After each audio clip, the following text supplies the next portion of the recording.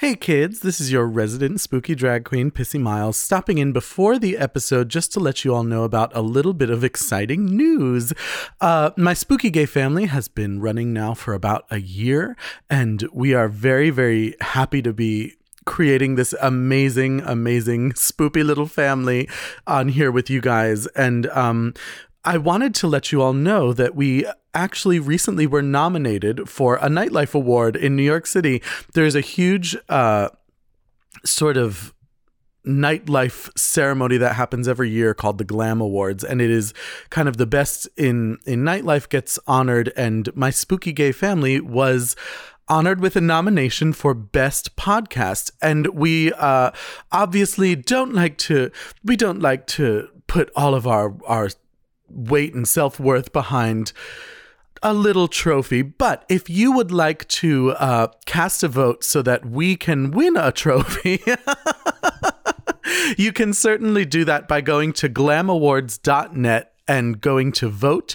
And there you will see that you can vote for my spooky gay family for Best Podcast at the Glam Awards. And you can also vote for Pissy Miles for Best Hostess. And you can vote for the Pissy Miles Variety Hour for Best Special. It has been quite a year.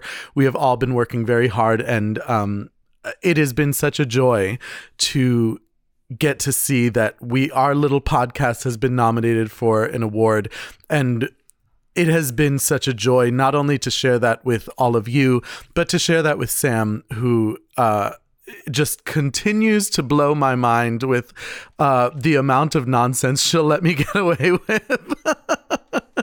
So if you have a spare moment, please head on over to glamawards.net and you can go to the vote tab and you can vote for my spooky gay family for Best Podcast. It is very much appreciated, and we hope that you guys are enjoying your holiday season. We hope that you are all staying safe and healthy. So without further ado, please enjoy this week's episode.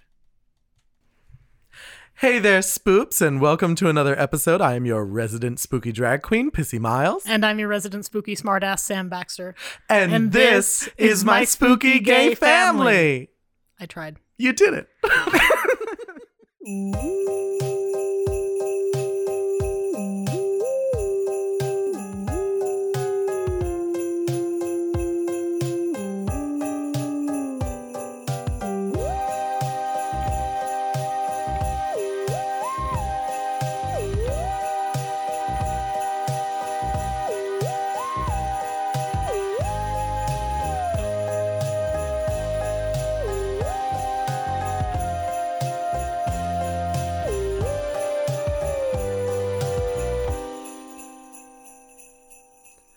Hello, Sam Baxter. Hello, Pissy Miles.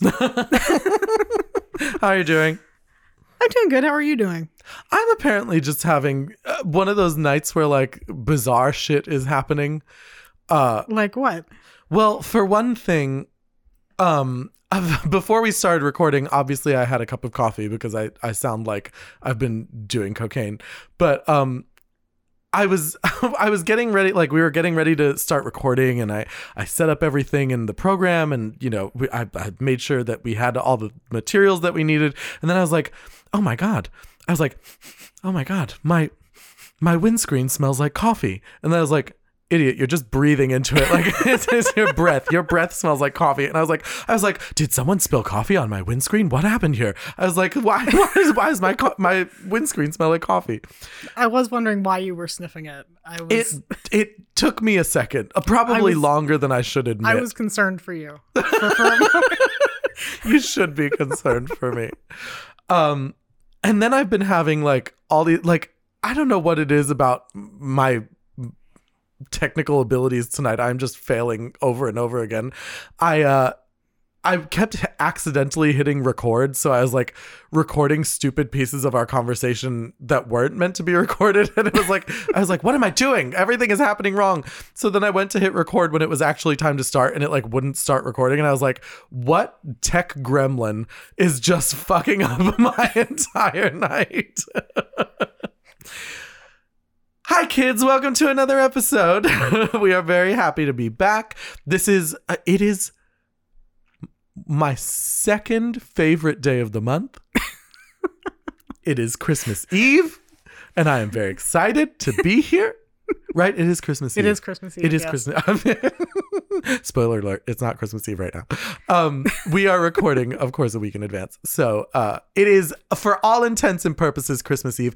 I turned on my Christmas tree just so we could record this episode because it is Christmas. I opened my blinds so the people outside could see my Christmas tree. I feel very excited. I feel jovial because I am obese.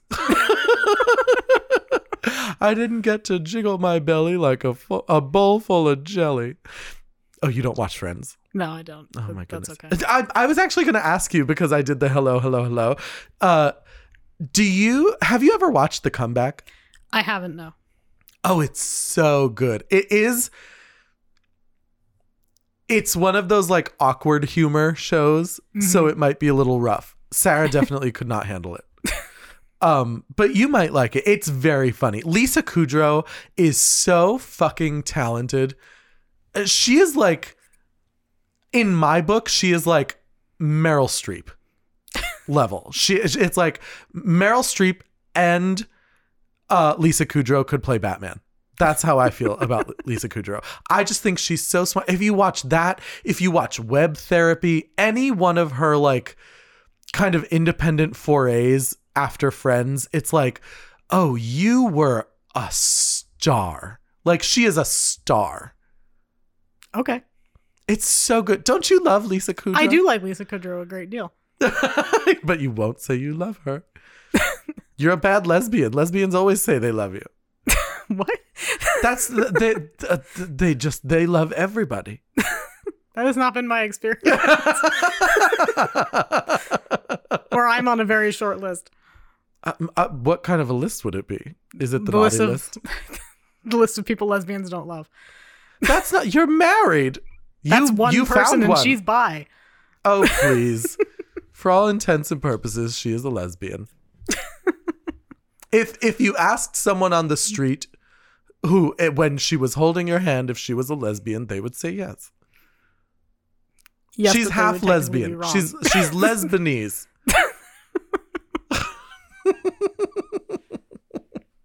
I am not erasing bisexuality. I fully understand that it is two different things. I am just kidding. That said, I feel like I always have to clarify now when I joke about something like that, because I do understand that bisexual people do face a lot of erasure, but I still like to make jokes, so it's a safe space. Know that if I ever make a joke like that in the future, it is not coming from a place of hatred or of what's the word I'm looking for? Disbelief? Not disbelief. Ignorance? Ignorance, I guess, is the real word, like in the English language, that it would be. I thought we were doing this episode in Welsh. Oh, well, I don't know anything in Welsh. Can you say anything in Welsh? No, I can't. Oh. It's going to be a short episode. I can probably speak better Swedish than I can Welsh. I mean, if you're doing like the Swedish Chef Swedish, then yeah. Borsborgendorf in Norgen. Bork, bork. Gobbler, gobbler, humongo. 14 unsubscribes right there. Our whole Swedish fan base just revolted. Although I will say we have gotten a lot of listeners from overseas.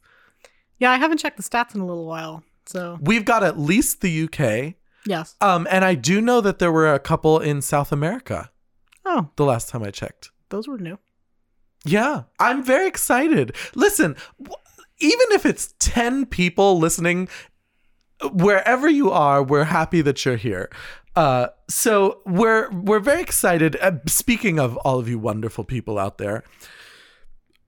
Oh, God. That coffee was really a terrible idea. It is wreaking havoc on my body. Wherever you are, we decided this week we would do an easy breezy, beautiful cover girl episode for you. We were like, you know what? It's Christmas. Everyone deserves a little Christmas joy. So this week we decided we were going to take some listener questions, and normally we do this in the mini-sode every single week in the mini microsode. We answer listener questions, but this week we are going to take all of our listener questions out to the macro-sode, the bigasode, the hugeisode. The humongosode. Oh my God, that's what it's going to be called from now on. It's the humongosode. But only if you say it like that. It has to be in the Swedish Chef voice. It's Christmas. That is a Christmas joke. It is a Christmas joke. It is from Muppet Family Christmas, my all-time favorite Christmas special. What's your favorite Christmas movie? I ask you this every episode. Probably Muppet Christmas Carol. I'll accept that. It's pretty solid. I'll accept that.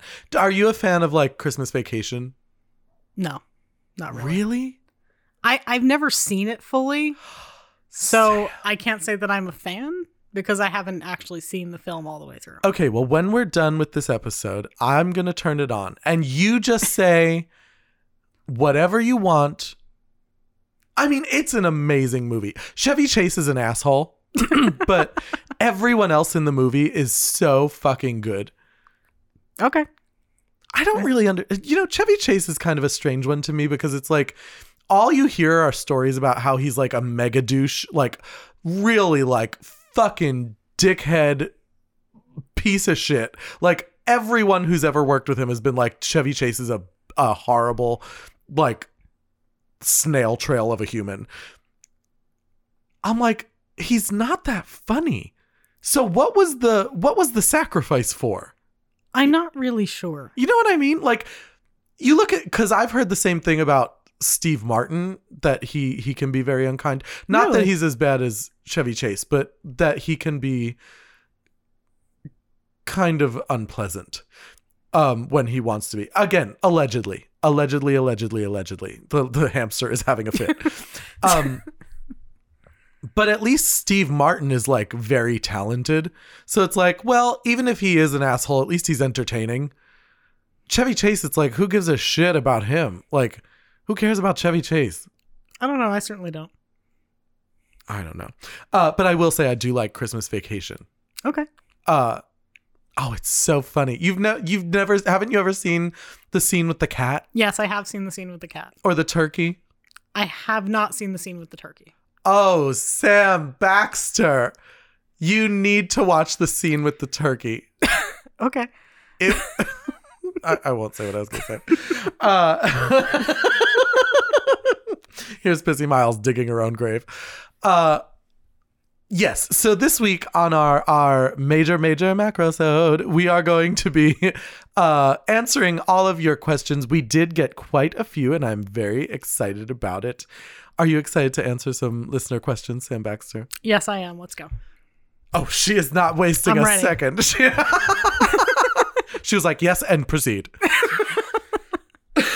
You may begin now. Excellent. Sometimes I think about this. I've been in the public eye for a while now. Not famous. I definitely don't think that I am famous, but I'm definitely in the public eye to a certain extent. And I'm much more used to talking about my personal life in a very public way. Do you ever find because we've only been doing the podcast for a year, do you ever find yourself kind of feeling guarded about it? Yes. I'm still kind of learning how to do that. It's not easy all the time, but I try to remind myself that like if they're listening a year in, it's because they like us. You know what I mean? So whatever I say, it's better to just be honest and to tell the real funny story, because 9 times out of 10, the answer is it's a funny story, especially in our family. So it's something I talk about all the time. I did my TED Talk about it, that you have to kind of find the humor in everything. And I've been thinking about this a lot recently, how, we all kind of have this perception of the world and how we fit in it. And I guess it's so hard to articulate what I'm thinking of. You know how RuPaul always says, none of this is real. Mm-hmm. The more I've been doing this, the more that becomes really, really true to me. Okay. And it's hard to describe. It's like when I meet people who are celebrities or who are famous or who I admire, I don't get starstruck anymore, because you kind of at a certain point have this realization of like, this is just life. Like we're all just people. We're all having the same experiences. These people are just doing it publicly.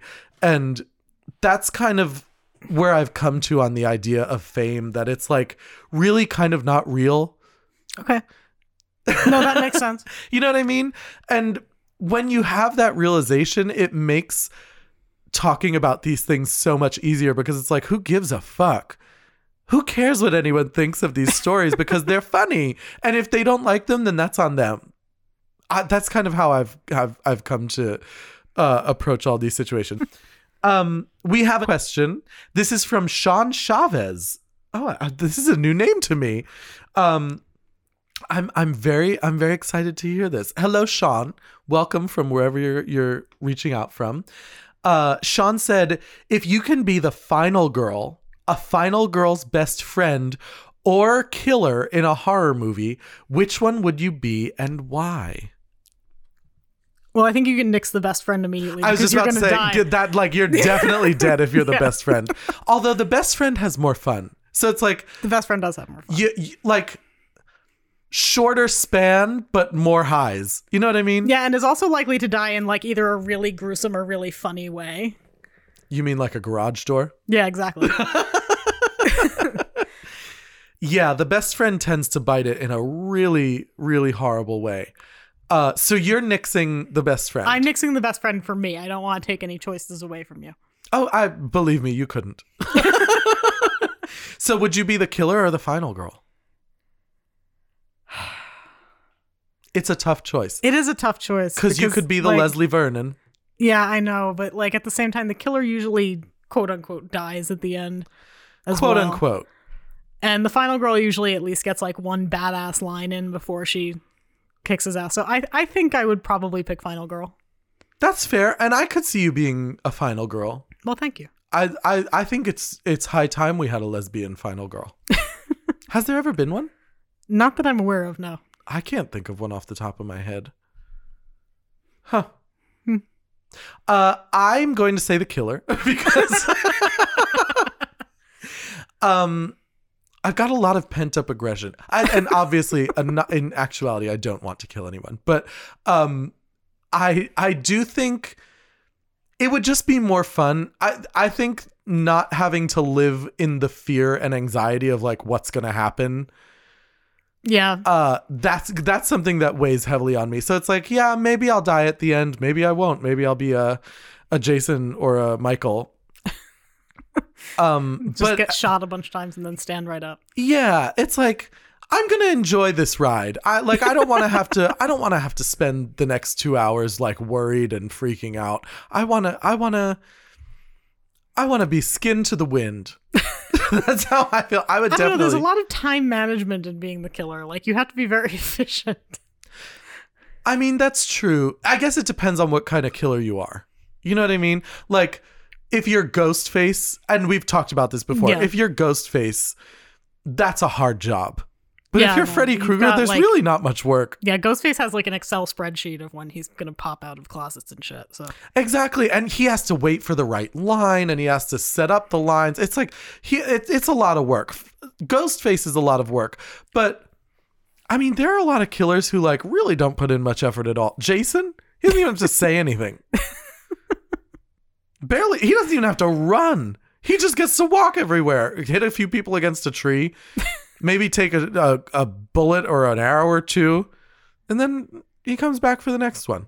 Yeah. He's the only one who's been in almost every movie. Yes, that's true. All but 2. Well, he was in one sort of, if you count the very end. Is that Jason Goes to Hell? No. I meant Oh, you mean the first one? Oh, yeah. Yeah. Which one's the one he's not in at all? 5. Oh, I should have known. That's what makes me so scared about Scream 5. I'm like, please don't do me dirty. This is always where the franchise It's like, we're trashing Ghostface as a completely new killer. We don't do this. He's not going to do the phone thing anymore. We replaced Roger Jackson. Oh my God. If Roger Jackson didn't come back, I would never watch Scream again. I'd never watched the miniseries. We're going to kill Sydney in the first 10 minutes. If they did if this turns into Halloween Resurrection, I'm gonna be like, nope, we're done. We're out. Scream ended at 4 and we're done. To be perfectly fair, I'm of the opinion that if they kill Sydney at all, I'm done after 4. Even if they don't do it in 5? Even if they don't do it in 5 will count.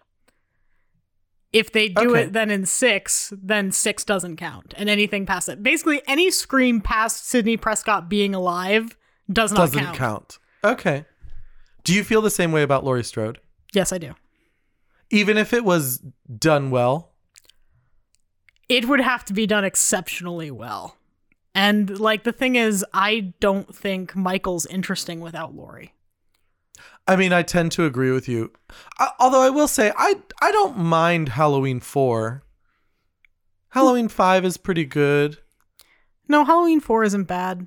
Even 6 isn't bad. But I just don't think it's as compelling as the Laurie-Michael dynamic. I agree. You know, I know we've kind of had this conversation a little bit before, but I wonder if they're going to bring back into the universe the idea that they're brother and sister. I don't think they are, because what would be the point of retconning it out if they're just going to say it again? Maybe they were testing the water to see if people would go with it if he wasn't her brother. I don't know. I don't know. I really am looking forward to Halloween Kills, so it's like I don't know what to expect. There is a part of me, I mean, because we know they have announced that the name of the last one is Halloween Ends. Yeah, I know. I'm kind of going into it knowing that something might happen that I'm going to be very upset with. Yeah, I'm kind of gearing up for being very, very upset. But to be fair, I did that for Halloween 2018 too. I was absolutely convinced they were going to kill Jamie Lee Curtis in the first one. And they didn't. And they didn't. Spoiler alert. So I'm It's been 2 years. It's long enough. I'm cautiously optimistic that they have realized that however this ends, it has to be Michael and Laurie. The only way that I will accept Laurie Strode dying is if Laurie Strode dies killing Michael Myers.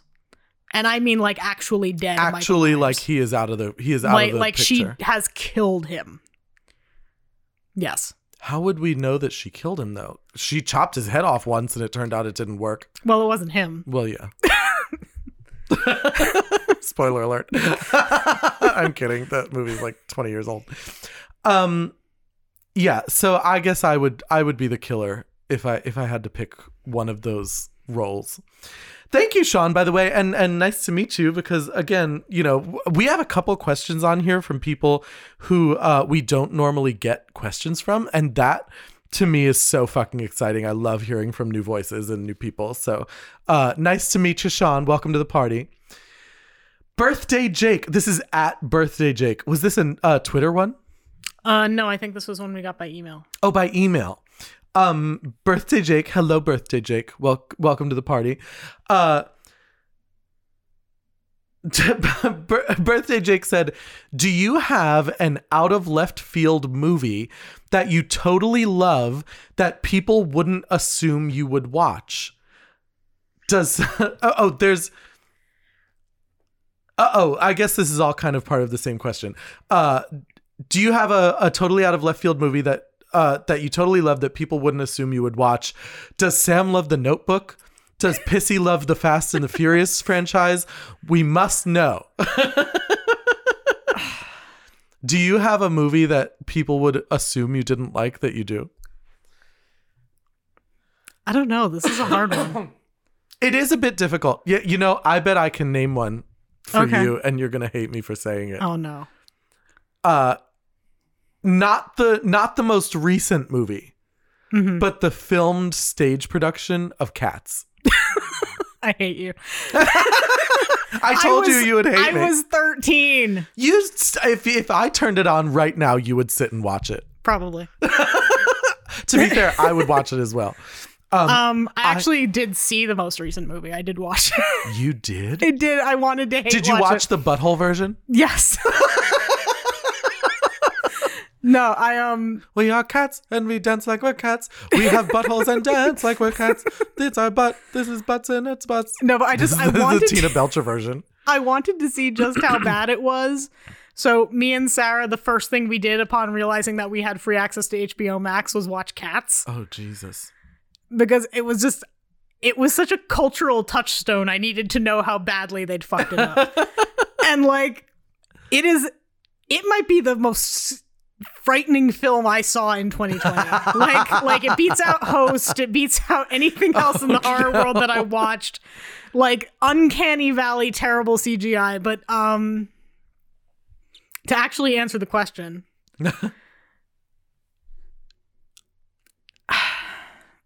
I think I'm a sucker for like sappy sports movies.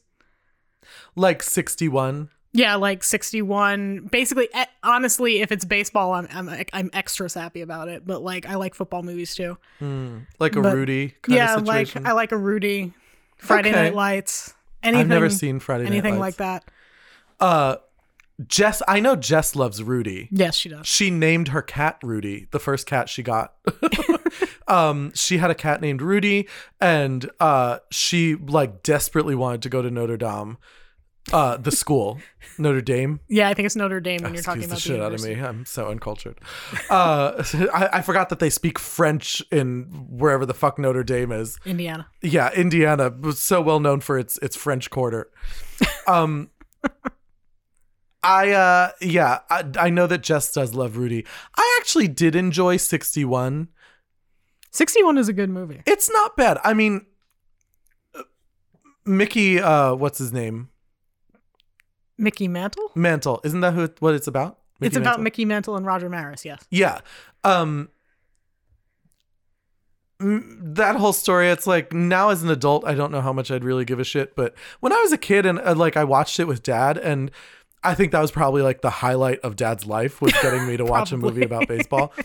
But I did enjoy it. I remember enjoying it, but part of me wonders if Dad ever would have considered the fact that part of what made me enjoy it is that I thought that the guy who played Roger Maris was hot. So who knows? I was like probably like 13 when that movie came out. Who knows? I don't know if it comes as a shock. I don't know. I'm definitely a sucker for a romantic comedy. Like Okay. I love The Family Stone. I love it. And I know that that's like offensive to some people. But I do love it. I think it's such a good movie. I really enjoy it. I think it's very funny. I think it's really touching.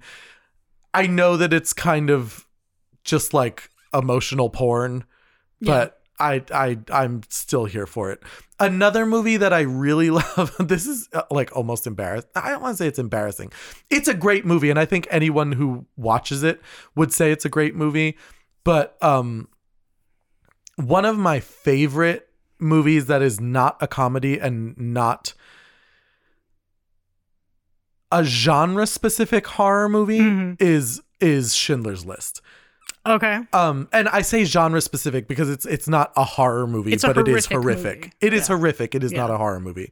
I remember when I was in college, there was like a week our cable in my dorm got HBO, and there was a week where they played Schindler's List like every night at a certain time, and it was like after 11. And I would come home from rehearsal, I would make dinner, and I would watch Schindler's List every night. And my roommates would like come home from wherever they were, And they would find me like sitting on the couch crying and watching Schindler's List. And they were like, why are you doing this? And I was like, it's just so sad. And it was like, I think they honestly thought that I had like gone Coco for Cuckoo Poops. Like they were like, she is out. Missy Miles has lost her fucking mind. But it really was like, I couldn't get out of the Holocaust has always been kind of a morbid fascination for me. Not in that, not in that I'm trying to exploit it, but like I like hearing real life testimonials and things about it, because it's like, it's such an important history to remember. And it's so important that we acknowledge it, because there are still to this day so many fucking idiotic people who are Holocaust deniers. And it's like, in what fucking world? In what fucking world? So yeah, I would say my two surprising movies are not Love Actually, The Family Stone and Schindler's List. It's a hell of a holiday You know movie. what you should watch is there's a movie called Denial starring Rachel Weisz. That's about Holocaust deniers? Yeah, a Holocaust denier actually sued, I believe she was a professor of Jewish history, sued her for saying that the Holocaust was real, and they had to prove in court that the Holocaust happened. It's a really interesting story. You should watch the movie. It's really Is this based on a real thing? Yes, this really happened. And Rachel Weisz plays the woman who's a denier? No, she's the professor. The professor. Oh, okay. I was about to be like, oh, girl. Yeah. Yeah, I don't have it in me to try and argue with someone who's a Holocaust denier. It's like, if you can sit there and say you don't think it happened, I'm just going to pretend you don't exist. Because at that point, you have lost all merit in my eyes. It's like, I don't have a bone in my body that wants to talk to you anymore. Yeah, no, I have a hard time thinking of like a worse kind of person you could be. I know. Well, a Nazi, I guess. Worse than denying it happened is being the person who did it. Distinct, really, between the two. Well, like, I guess not. I haven't found too many Holocaust deniers that were like overly supportive of the Jewish people, so to speak. You know, like there aren't too many Holocaust deniers out there who don't like a good swastika armband. Yeah, I can imagine. It's Didn't just this colorful. question go the way you I were know. hoping? Birthday Jake is like, Jesus Christ. Who? This was not what I was I expecting. asked this lighthearted question and they got to the Holocaust. My God. He's like, do you like Fast and the Furious? I'm like, the funny thing about Schindler's List.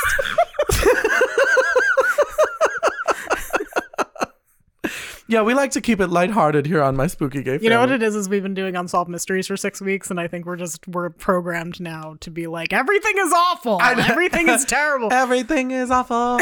Yeah, I definitely have that in my brain where it's like, I always go to like the darkest fucking spot, because we have talked about some really, yes, tonight on the minisode when we were recording it, it was like, Jesus Christ, when we started reviewing that fucking show. So thank you, Birthday Jake. We do appreciate you writing in, and we hope that you'll send us more questions, because we love to answer them. Our next several questions are from Nate K. Okay. Hello, Nate, and welcome to the party. Nate says, hello, Sam and Pissy. I'm a dedicated fan. Thank you so much for the podcast. You're welcome. I love every minute of it and never want it to end. This is like getting a little bit scary. I'm like, did we say it was going to end? Did I make it sound like that was where we were going? I was wondering if you could do a mini or full episode about being a Wiccan. I just started looking into it, and I thought it would be cool if you dove more in depth into the religion. That's their first question. I'm sorry if I fucked up your pronouns, Nate. I would love to do an episode about witchcraft. I personally do not describe myself as Wiccan. I don't really. I'm not involved in a larger group of witches, so Wiccan kind of is on the peripheral of my religious situation. I tend to just describe myself as pagan, which is a really a kind of a catch-all term for my witchcraft. It's like being a non-denominational Protestant. It's just Yeah. just like might be a Methodist, might be a Lutheran. No, I'm not really Who sure and cares? don't have the time to figure it out. And not gonna. Yeah. But I would love to do a witchcraft episode. Yeah, no, that'd be fun. I will say, Nate, if you're looking for an episode that does talk a lot about witchcraft, you might want to check out our episode from last Halloween. It was an episode about Samhain, and we do talk quite a bit about some of the witchcraft we practice, but we've never really gone into really extreme depth about our witchcraft. You and I, you're the person I practice the most with. Because I tend to be kind of a solitary witch when I'm doing things, even with David, who has expressed an interest in doing spells and ritual work with me. We don't do a lot of things together. Yeah, no, I'm a bit solitary as well. Mm-hmm. I have my altar, I leave my offerings, I ask for things, and I don't do a lot of spell work, to be perfectly honest with you. Like I don't practice spell work that much. I'm more of a hedge witch. Yeah. I like owning things that have intention, and I like using things for certain correspondences. Mm-hmm. But yeah, I don't actually do all that much spell work. I don't do a ton of spell work, but I mean I do a bunch of there's actually sitting right next to you is one of my fucking spells over there. I did that one. Here's my thing about spell work. I think that the wording and the I don't want to say intention because it's not really intention. The wording has to be very specific because you can get into kind of some really hairy shit when it comes to spells, at least in the way I have learned to practice witchcraft. Because you have to like there have been times when I've been talking to someone and they were like, oh, well, could you do a spell to help me, get this job? And it's like, I always say to them, I'm like, no, I can't. And I'll tell you why. Because I do believe that you have to be careful with your spells. When you do things like that, you kind of create like the witch's version of the butterfly effect. Yeah. You know what I mean?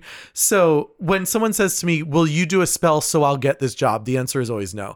But I will do a spell to help you give the best interview you possibly can. Mm-hmm. You know what I mean? Like I will do spell work to help you better yourself to the best extent, but I won't do spell work to specifically give you something because it might not be what you're meant to have.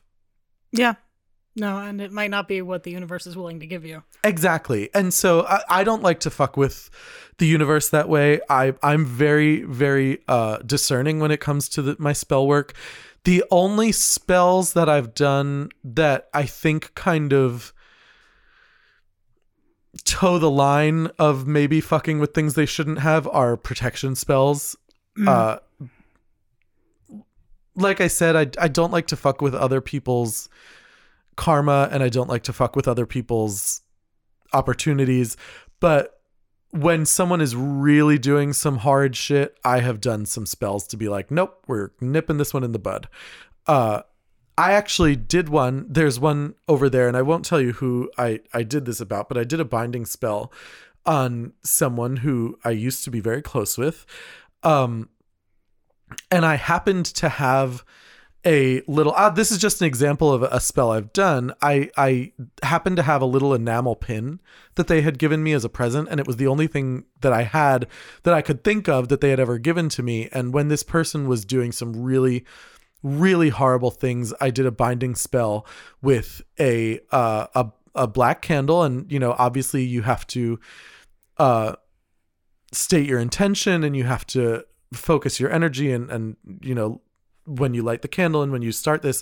And I put the candle on top of the enamel pin in a bowl, and I lit the candle and I let it burn all the way down so that the wax covered the enamel pin. And I have yet to bury it, which is technically the completion of the spell. But I do think that in general, as far as spell work goes, this spell is essentially complete. And little things like that, I think magic like that should be used sparingly. That's kind of my take on that kind of magic. And I'm sure you're the same way. I don't even know if you've ever done magic of that sort. I've done like wardings and things like that.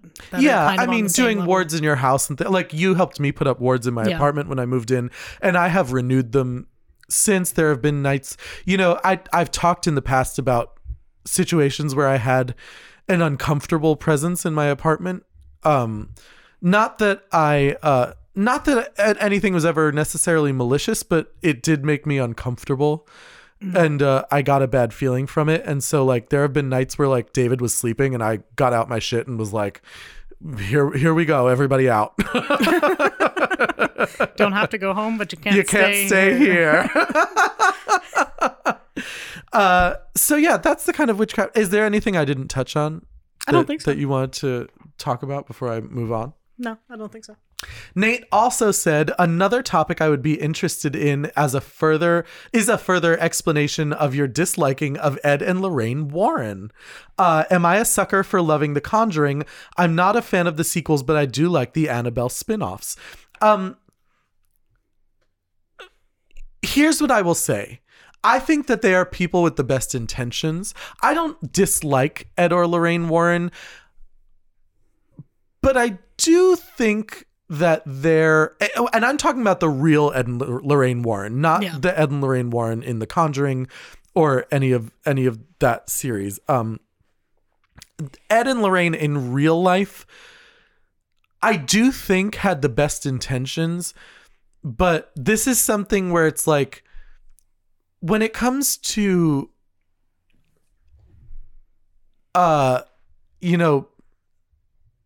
clairvoyance and things like that, these are traditions and I want to say skills to a certain extent that are passed down through a lot of times pagan groups and people with pagan beliefs. And it's always kind of interesting to me when those practices meet Christianity. Yeah. Because they kind of become a little bit muddled, and in some cases, at least, and this is totally from my perspective, I don't want to say anything that would be rude or misleading, but it kind of comes off as charlatanism to me. My biggest problem with Ed and Lorraine Warren is that even when certain things they investigated, like the Amityville Horror, were proven and confirmed to be hoaxes, they still insisted that they weren't. Yeah, exactly. So it makes me question their credibility. And that's basically where what it comes down to. I agree with you 100%. It's like there were actual psychics who were brought to that same kind of gathering at the Amityville Horror House. Yeah. And all of them were like, I don't see anything. Yeah. And then you had Ed and Lorraine Warren kind of insisting that there was evil, there was demonic presence, and it's like, again, it gets into that kind of Christian imagery where it's like, oh, the demons and the hellfire and the, whatever. And it's like, I am not saying by any means that Christians who practice clairvoyance are charlatans, but in my experience, a lot of the people who were charlatans were the people who were coming at it from that angle. And so that's kind of why I love the movies about Ed and Lorraine Warren. I find them very entertaining, but when it comes to the actual things that they did in practice, I always kind of, You take it with a grain of salt. Yeah, I always kind of keep my distance a little bit. I would love to go see their haunted museum, you know. I would love to be able to walk through there and look at all this stuff, because who knows, maybe they really did have a few things that were you know, haunted or whatever. But I don't know, I guess that's kind of my explanation. And absolutely not, you are not a sucker for loving those movies, because I love those movies, and I know that you did too, right? Yeah, no, I really liked The Conjuring. The Conjuring is great. I actually did like The Conjuring too. I didn't think it was quite as good as the first one. I liked the nun better in The Conjuring 2 than I liked her in The Nun. Yeah, no, The Conjuring 2 was a better film than The Nun. Yes. And Valak was scary up until the end. Like that was a really well done scare. Yeah, and I liked the Annabelle movies. I liked Annabelle Homecoming. I thought that one was really good. You know, I actually haven't seen any of the Annabelle movies. Really? Yeah, I haven't even watched the first one. I actually don't think I've seen the first Annabelle either, but I did see Annabelle Homecoming, and that one is good. It has some good scares in it. I keep looking for the original because I don't want to watch the sequels before I watch the first one. I mean, it's not like... I think if you watch them out of order, you wouldn't be lost. That's fair. I did like Homecoming, so I think if you wanted to watch it, I could recommend it. I have not seen the original Annabelle, so I don't know what it's like, but I imagine if it's anything like Homecoming, it probably has some good jump scares. Okay. That's what I'll say about that. I mean, I'm up for a creepy doll movie. I mean, who isn't? Yeah. Watch Trilogy of Terror. And finally, Nate says, another random comment is on the Disney episode. Have you seen the Disney short on Disney Plus called Out? Looking forward to your response. I'm actually really sorry to say that I haven't. I believe that that's the one about the young boy who, you can see like his heart, and it like flutters when he sees this other little, like not little boy, but like young, like probably like a teenager. Mm-hmm. And it's about kind of, queerdom in young people. I haven't seen it either. I haven't seen it, but I have heard it's a very sweet short. Maybe that's what I'll do tonight. Maybe after we're done, I'll just turn it on real quick and I'll write Nate a message and be like, I did watch it and I cried. Like that's the thing. Do you have a favorite Pixar short? I think it's the same one as yours, so I don't. Presto? Presto is the best short ever. I think it is the funniest. I remember, again, this was with my roommates in college. We all shared an apartment, an on-campus apartment, and this is the same roommates who would come home and find me like sobbing on the couch watching Schindler's List. We watched WALL-E together one night, and the short before WALL-E was this short Presto, and it's about a bunny and a magician. The magician has this like magic hat that actually works. So it will reach out the other end, and he can like pull things out of his hat that he normally wouldn't be able to. And he's about to feed the rabbit, and then he ends up having to go on stage. So the rabbit just spends the entire time like begging him for a carrot, and he like won't give the bunny a carrot. He's like, just do the show. And the shit that happens is so fucking funny. I laughed until I cried watching that short. Did you have the same experience? It was very good. I thought it was very funny. I just thought it was quintessential Pixar short. It was like cute and funny and kind of sweet, and it was like Noises Off, the Pixar short. It was so farcical and ridiculous. I loved it. So thank you, Nate. I will absolutely give Out a watch. And I'm very excited to watch it because obviously we don't get to see a lot of queer representation on Disney Plus. And Jen Whittick, we have the return of Jen Whittick. I have said many, many times in our mini-sodes how much I appreciate getting questions from Jen, because she always finds a really good question to send in to us. And so I always appreciate getting them from her. Jen says, Since Broadway has lost originality, her words. Not that I disagree, but I was like, you know, somebody's going to be writing it and being like, Pissy Miles said that Broadway lost its originality. But I am kind of saying that. So since Broadway has lost originality and seems to only produce new musicals based on movies, what horror movies would you like to see made into a musical? Oh, this is a tough one. Jen always comes through with the like killer question. First of all, I want to address something. I think Jen is 100% correct. It makes me insane that all of the new musicals are based on movies. I'm like, did we need a Tootsie musical? The answer is no. Doesn't really make sense. Like, it was fucking stupid. And frankly, I thought it took a semi-sexist story and made it a little more sexist than what they did in the music. It was stupid. But yes, I do agree that Broadway has lost a lot of originality. What horror movie would I love to see made into a musical? You know what actually would be really great since I mentioned it? What? Trilogy of Terror. A musical about a killer tribal doll and just like imagine the ballads. I would love to see a Trilogy of Terror musical. I can't think. Pet Sematary would probably be a good musical. That would be interesting, yeah. Pet Sematary would be a really interesting musical. You know what? I'm going to stick on the Stephen King I was going to train. say almost any Stephen King project would probably be good. Yeah, The Shining would actually probably, and like not in a funny way, like it probably would be like an interesting musical. I'd be interested to see how they did that. That would be really fucking out there. That would be a weird musical. Yeah, I have no idea how they would do the elevators. That would be interesting. Yeah, I can't imagine. Just spray the audience with blood. It's like Gallagher.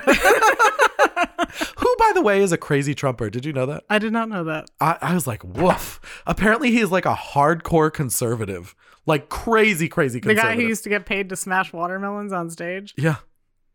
Yeah. He wants me to pull myself up by my bootstraps, does he? Get a job that gives you health insurance. Oh, okay, gal. Yeah. There's so many good. You know what I would love to see as a movie musical? Or not a movie musical, a regular musical? Zombievers. And I can't believe that we haven't talked about that movie before on the podcast. Have you ever seen it? No, I haven't.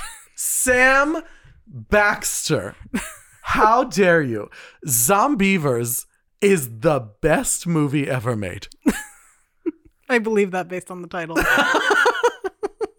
I want to say it's exactly what it sounds like, but I don't think it is. Do you have one? Do you have a horror movie that would be a good musical? I want it to be a creature feature, but I don't want it to be Jaws because I don't think that you can do Jaws as a musical. I disagree. So I'm going to say Jaws 3. We're skipping right to the good shit. Jaws, and it would be in 3D. It would be in 3D. It would be like Little Shop. Yes, it would be great. The shark has a ballad. It'd be great. I guess that's kind of a good example. Little Shop is a movie that was made into a musical. Yeah, that's true. Huh. Okay.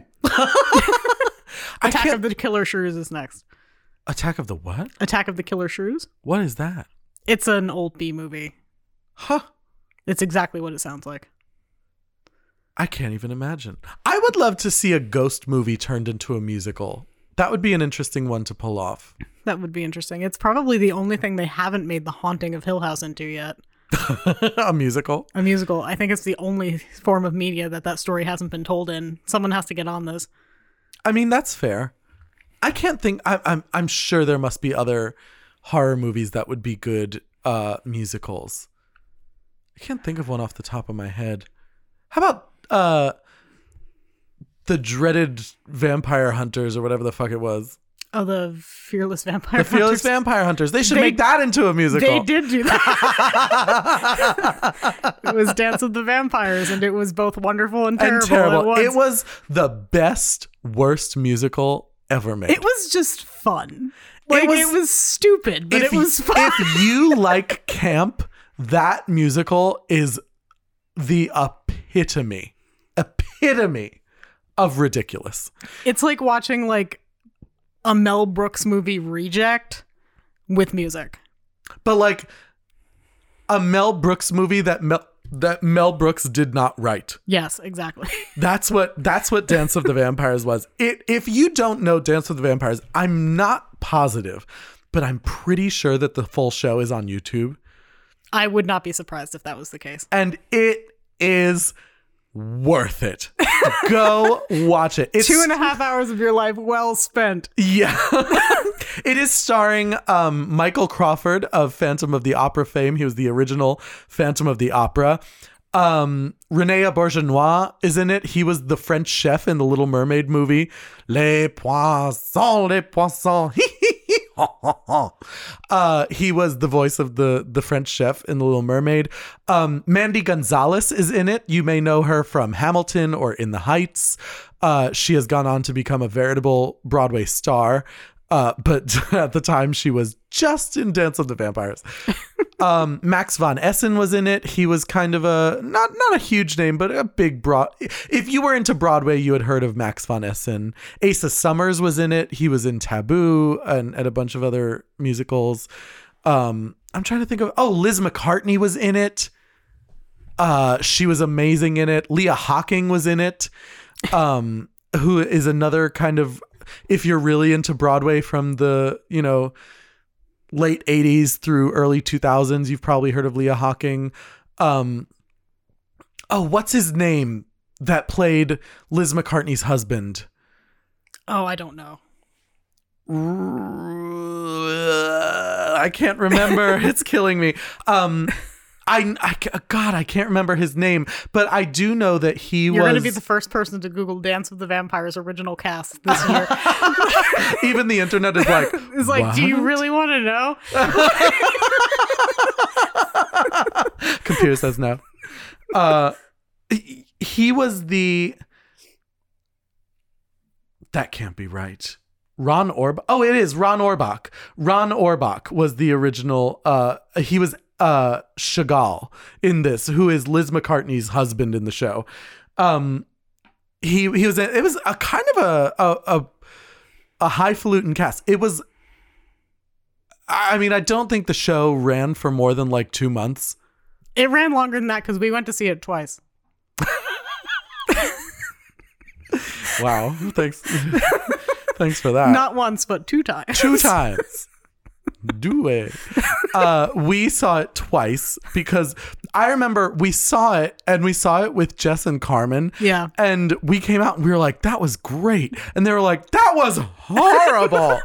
That was offensively bad. And I think that's how you know that like you either have an appreciation for camp or you just don't.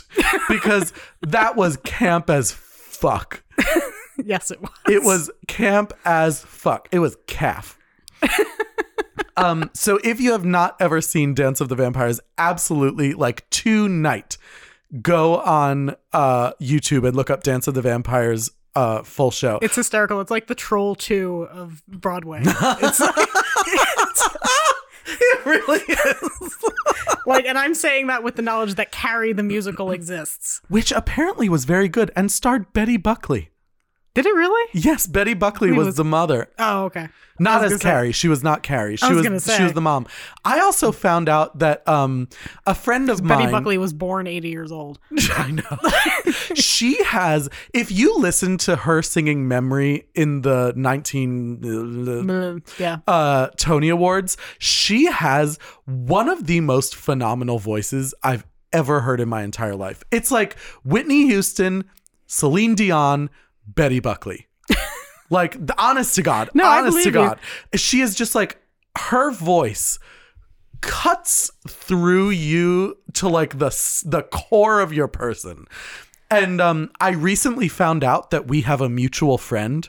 And I was like, and you were immediately like, how can I exploit this for my own person? I said to my friend, I was like, you need to invite me to your Christmas party when Betty is going to be there. So that is my story with Betty Buckley. Not I have no stories with Betty Buckley, but I do love her dearly, and you should too. So I wonder if Carrie is on YouTube, the musical. I don't know. We should look into that. I know that the music is very good. I've heard some of the music before, and it is phenomenal. Okay. Did you know that there's an Evil Dead musical? I did know that, yes. I wish to God I had seen it. I really do too. I really wish I'd seen it. I would pay good money to go back in time and watch Evil Dead the musical. I don't even remember the name of the fucking song. But there's a song in it that's like My Zombie Girlfriend or something like that. And it's very funny. I listened to it one time when it was out, and it was very, very funny. I love that. But yeah, no, Evil Dead the musical. I love that. Evil Dead the musical.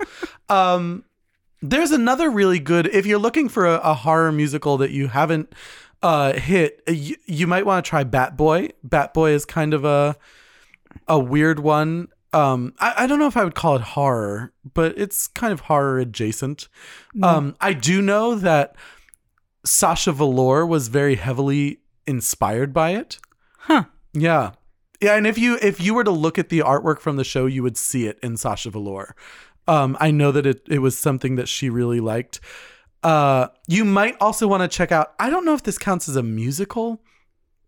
Do you remember the show Dad took us to see at the New Victory Theater, Shock-Headed Peter? I have vague memories of this. I remember nothing about I remember the show. being horrified by it. But like, it was meant to be kind of a horror fairy tale. Okay.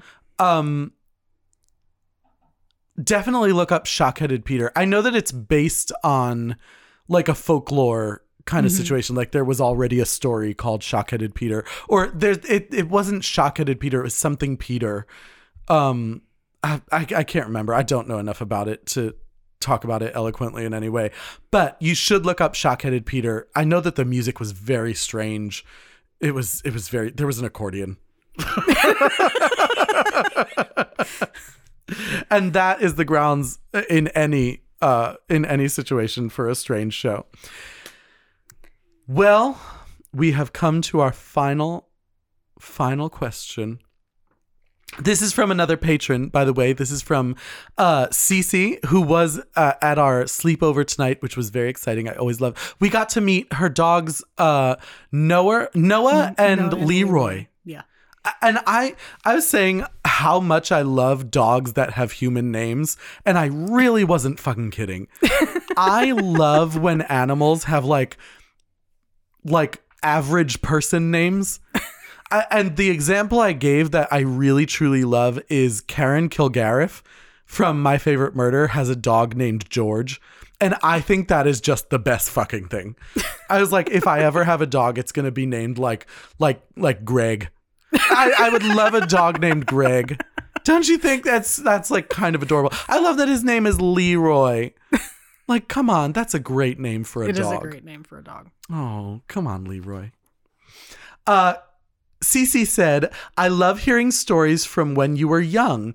How did the hierarchy go with the 5 spooplings when you were kids? For example, who was the quote unquote boss? Who was the quote unquote scapegoat? And who was always in cahoots, always had each other's backs, etc.? And she said lots of X's and O's.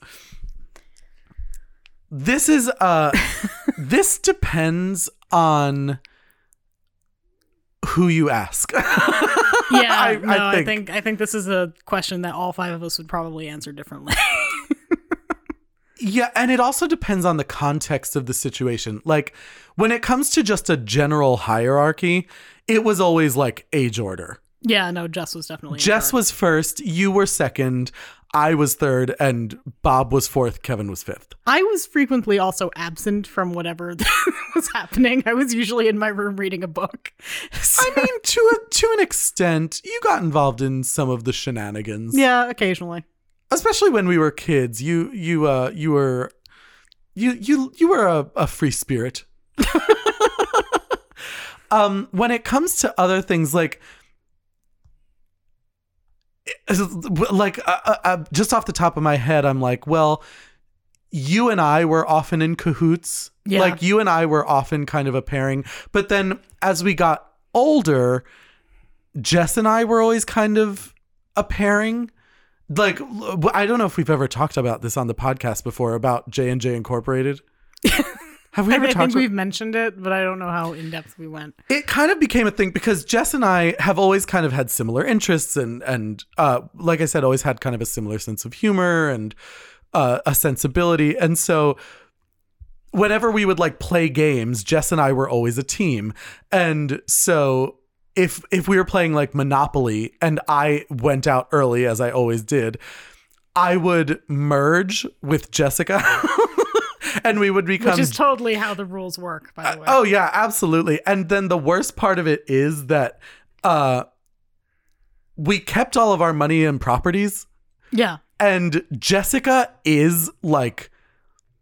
She is like a real estate tycoon when it comes to Monopoly. Like, she is ruthless. Yeah. And so giving her double the resources for no real reason made us J&J Incorporated. We were basically like the Trumps of Monopoly. We were terrible. We were a horrible, horrible fucking group. So Jessica put Bob in jail because he passed go and he tried to take $200 from the thing, and she said he was stealing from the bank. She accused him of stealing from the bank and sent him to jail. Yes. I was like, Jesus Christ. Yeah. And those were always kind of the shenanigans we got into. Bob, Kevin, and I were more like the meandering oddballs. Like, we got into the most trouble, Bob, Kevin, and I. And usually together, I will say. We did the most bizarre things. We had, I can't even explain it.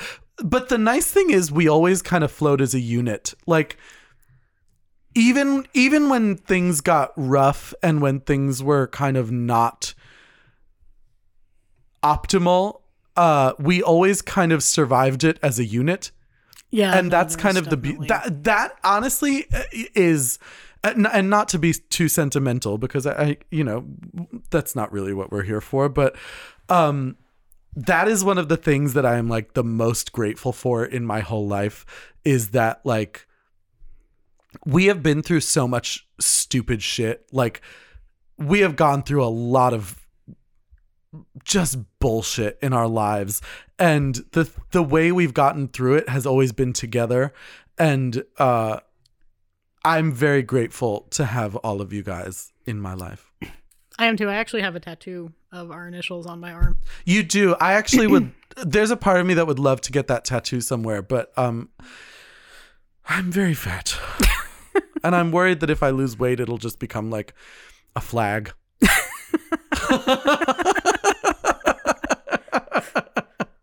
I've put tattoos on a hiatus in my life for a little while. Yes, I am very grateful for our family, and it's one of the things that brings me the most joy in my whole life.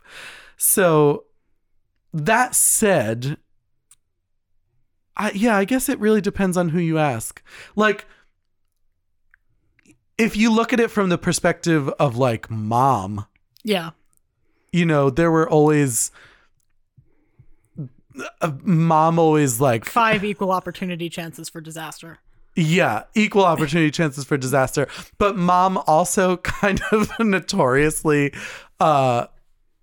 picked a favorite. Yes, Pissy, and who would that have been? I can't imagine who it would have been. She told us on Easter. Frankly, like, to my face, she told me in really not terribly uncertain terms. No, said that I was her favorite. Like, you were her favorite on Easter. Yeah, but it wasn't her favorite in that she didn't like anyone else. It was just that mom and I had a very close relationship. I know.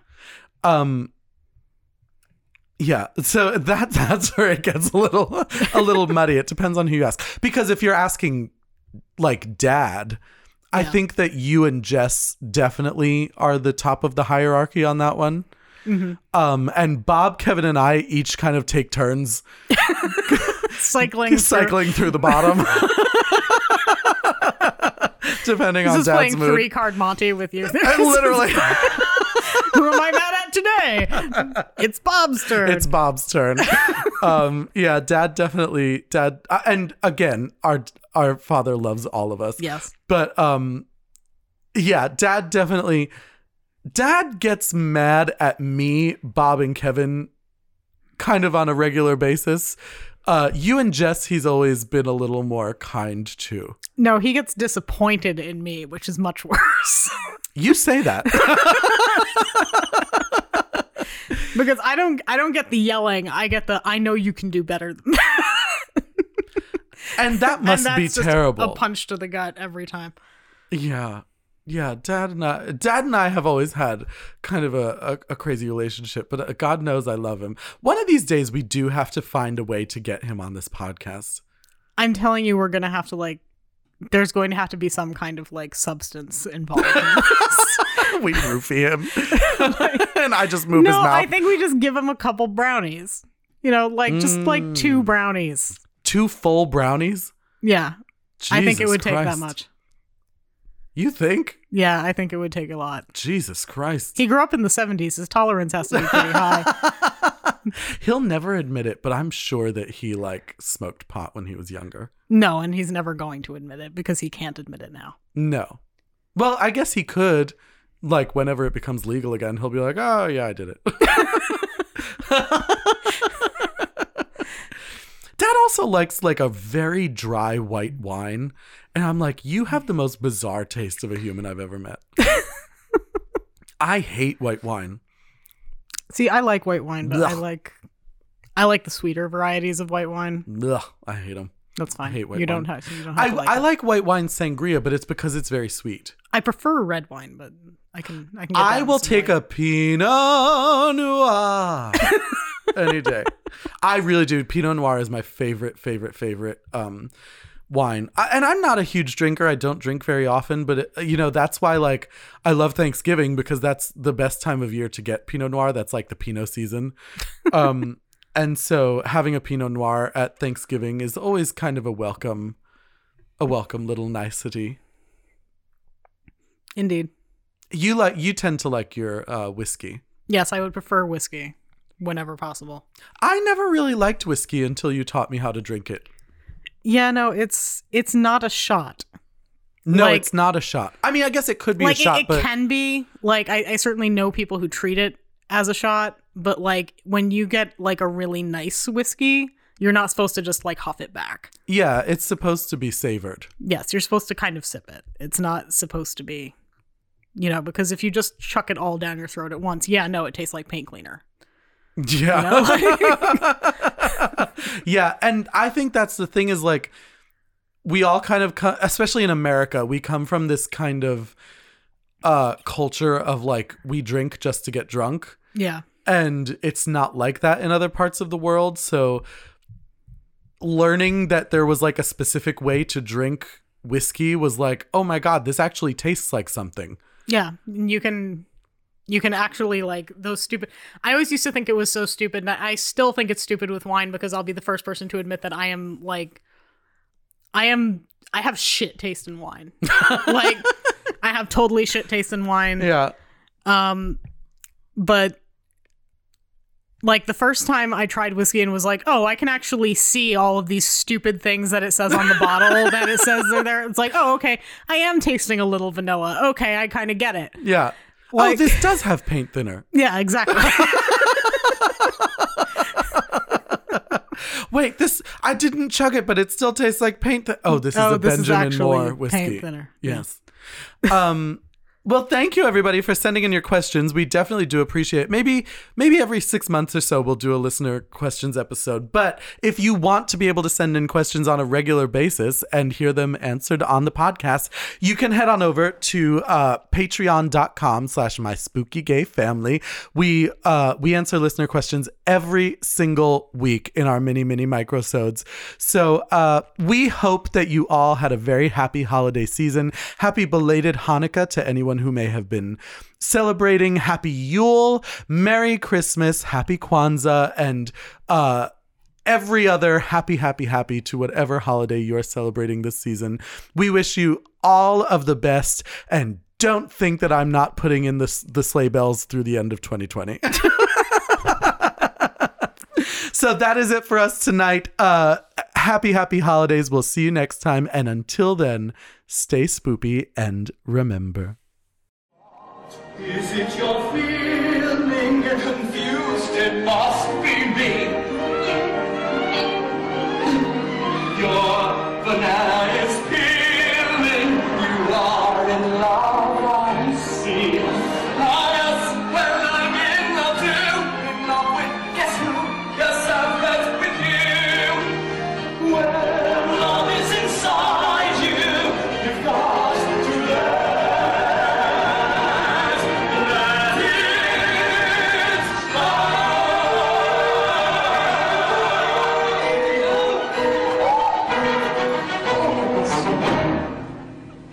me.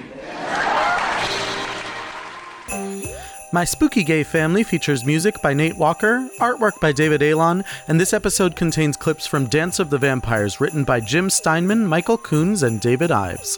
Please subscribe on iTunes, leave us a nice message, and follow us on Facebook, Instagram, Twitter, and Patreon. My Spooky Gay Family is a product of Barbara Duel Productions. Barbara Duel.